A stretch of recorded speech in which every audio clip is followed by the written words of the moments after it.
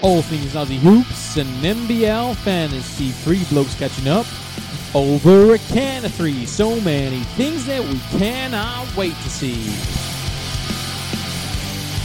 Will Josh giddy up as he drops to the cup? Will Luzada play harder for last year's runners-up? Will Magnate's got his sights on the NBA? But will Bryce be an Aussie? He's gonna stay. We love Space Jam double-doubles and 4-point shots from bubbles. The Great Dane and Mitch and Lamar across the ditch. The Hawks signed a bloke named Justinian, and next year we'll love the Tasmanian. Brace for the puns and dad jokes. It's time for the Basketball Blokes. G'day listeners, you're back with Benny, Banksy and Boydie, the Basketball Blokes, dribbling all things Aussie hoops and NBL fantasy. And you know what time it is. And now it's time for Banksy's captains. It's not Benny or Boydie, so please don't at them. It's Banksy's choice, so he's in trouble if his number one choice doesn't double. Give it away, Banksy. All right, guys, that time of the week again. It's a little bit different. I had to do it solo last week, so nice to have a little audience with you two boys. Last week, let's reflect. We went Cotton, Mooney, Oliver, and our number one was Big Hump, so we went a top four. Cotton, agree, huge tick, 125. In your, fifth spot? Fourth. Oh, yeah, okay, yeah. Yeah, Mooney, top scorer of the week, 145. Got to give that a big tick. Or he should have had him higher. Probably. Got to own him first, Boydie. Oliver, initially failed to double-double, but we got lucky with post-game adjustments. He got the double-double in the end in that first game. Finished with 88, so I think we can probably put that down as a cross or a fail. Mm-hmm.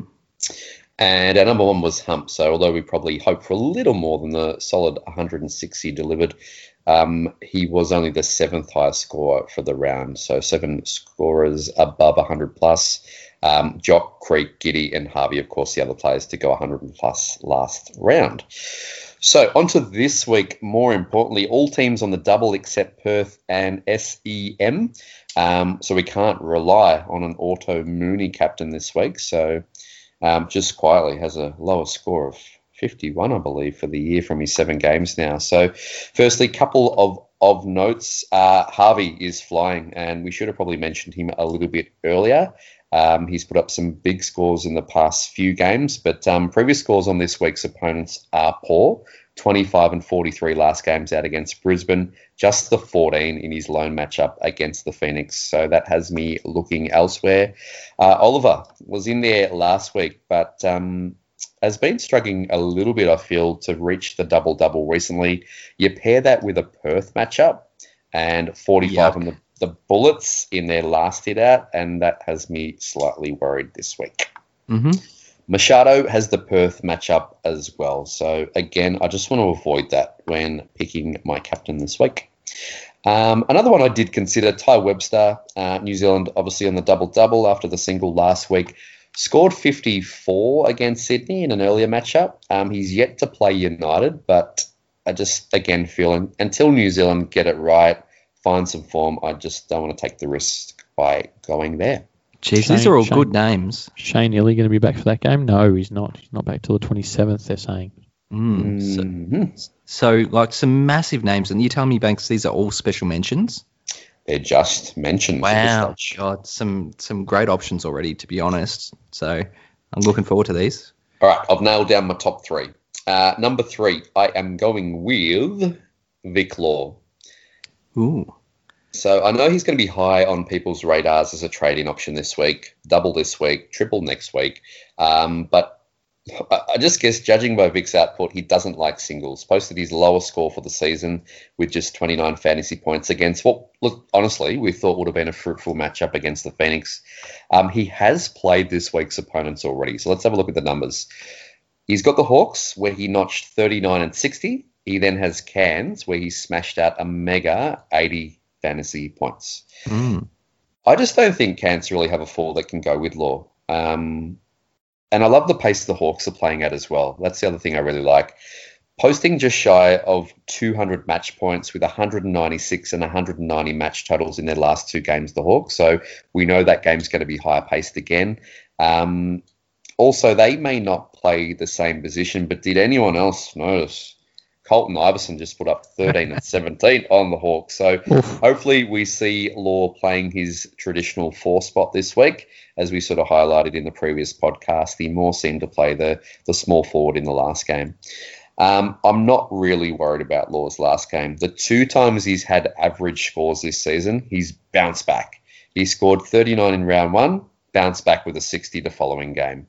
Posted a lowly 33 in round 5, bounced back with a 55. So I think we're going to see much better scores. And as I said, just like the matchup against Cairns, don't think they've got anyone at the 4 that can match him. And then a higher pace game against the Hawks. What's your judgment on Law as far as where his sort of range could sit? Like, you're thinking a floor of 80, or where are we looking at? Oh, I definitely hope it'd be higher than that. I mean, just looking on the previous scores there, 39 and 60. So, I mean, that's an average of 50 there. 52, yeah, and then he's only played Cairns once, but that's an 80. So, looking for 100? Safe 100? I think it is easily a safe 100. Yeah. Cool. Thank you. Just wanted to put you on the spot. Like it. On to our top 2. And I think this is really where I struggled. I really had to sit down and take it in and just really crunch the numbers to decide who was going to be 1 and who was going to be number 2. So I have decided to lock in Jock as number 2. Plays Adelaide. He scored 46 against them in his very first game of the season. But if we remember back, though, he played just 24 minutes. That was his second. A blowout. That's it. It was a blowout, but it was also his second lowest minutes played for the season. You fast forward to last round, he played 30-plus minutes in both of those games last round as well. So after that, he has Sydney. Although he hasn't seen them this year, we know what the matchup there is. There's no Martin, and we only have to look as far as Mooney versus Sydney and his ridiculous 97 to see what's possible there. Last week, Jock posted 63 and 67. And again, I think United, they're going to have to continue to rely heavily on him with their ongoing injuries, although Shane's back this week. What I really liked, though, was he had only posted 1 double-double in his first games of the season. He just had back-to-back doubles last round. So that's what we wanted to see. The minutes are there. The double-doubles are there now. I think we're going to see Jock continue the same form. He is a heavily considered option this week. Beautiful. You got any thoughts, Boyd? Obviously, going back to that first game as a round 1 Jock owner, you remember that one well? He played awesome in that game too, didn't he? Yeah, I thought so. Yeah, just didn't produce fantasy points. So good signs. Correct. I'm really curious to see who's number 1. I'm sticking with him. Big Hump, number 1 option. I'm backing it up. Now, this is why. I looked at Hump's scores on doubles this season so far. So let's look back. Round 1, 85. But we know that included the infamous 9-point game in his first game of the season in what was just 11 minutes played coming off a knee complaint. But again, terrible score due to coming off the knee, playing 11 minutes. Still backed it up in that second game to finish with a more than satisfying 85 for owners after what they received after the first game. Round 2, his next double, 145. Round 3 was his next double, 104. Round 5 was his next double, 127. And round 6, 106 that we just saw. So he hasn't scored below 40 in his past 10 games. So we know that his floor is more than safe.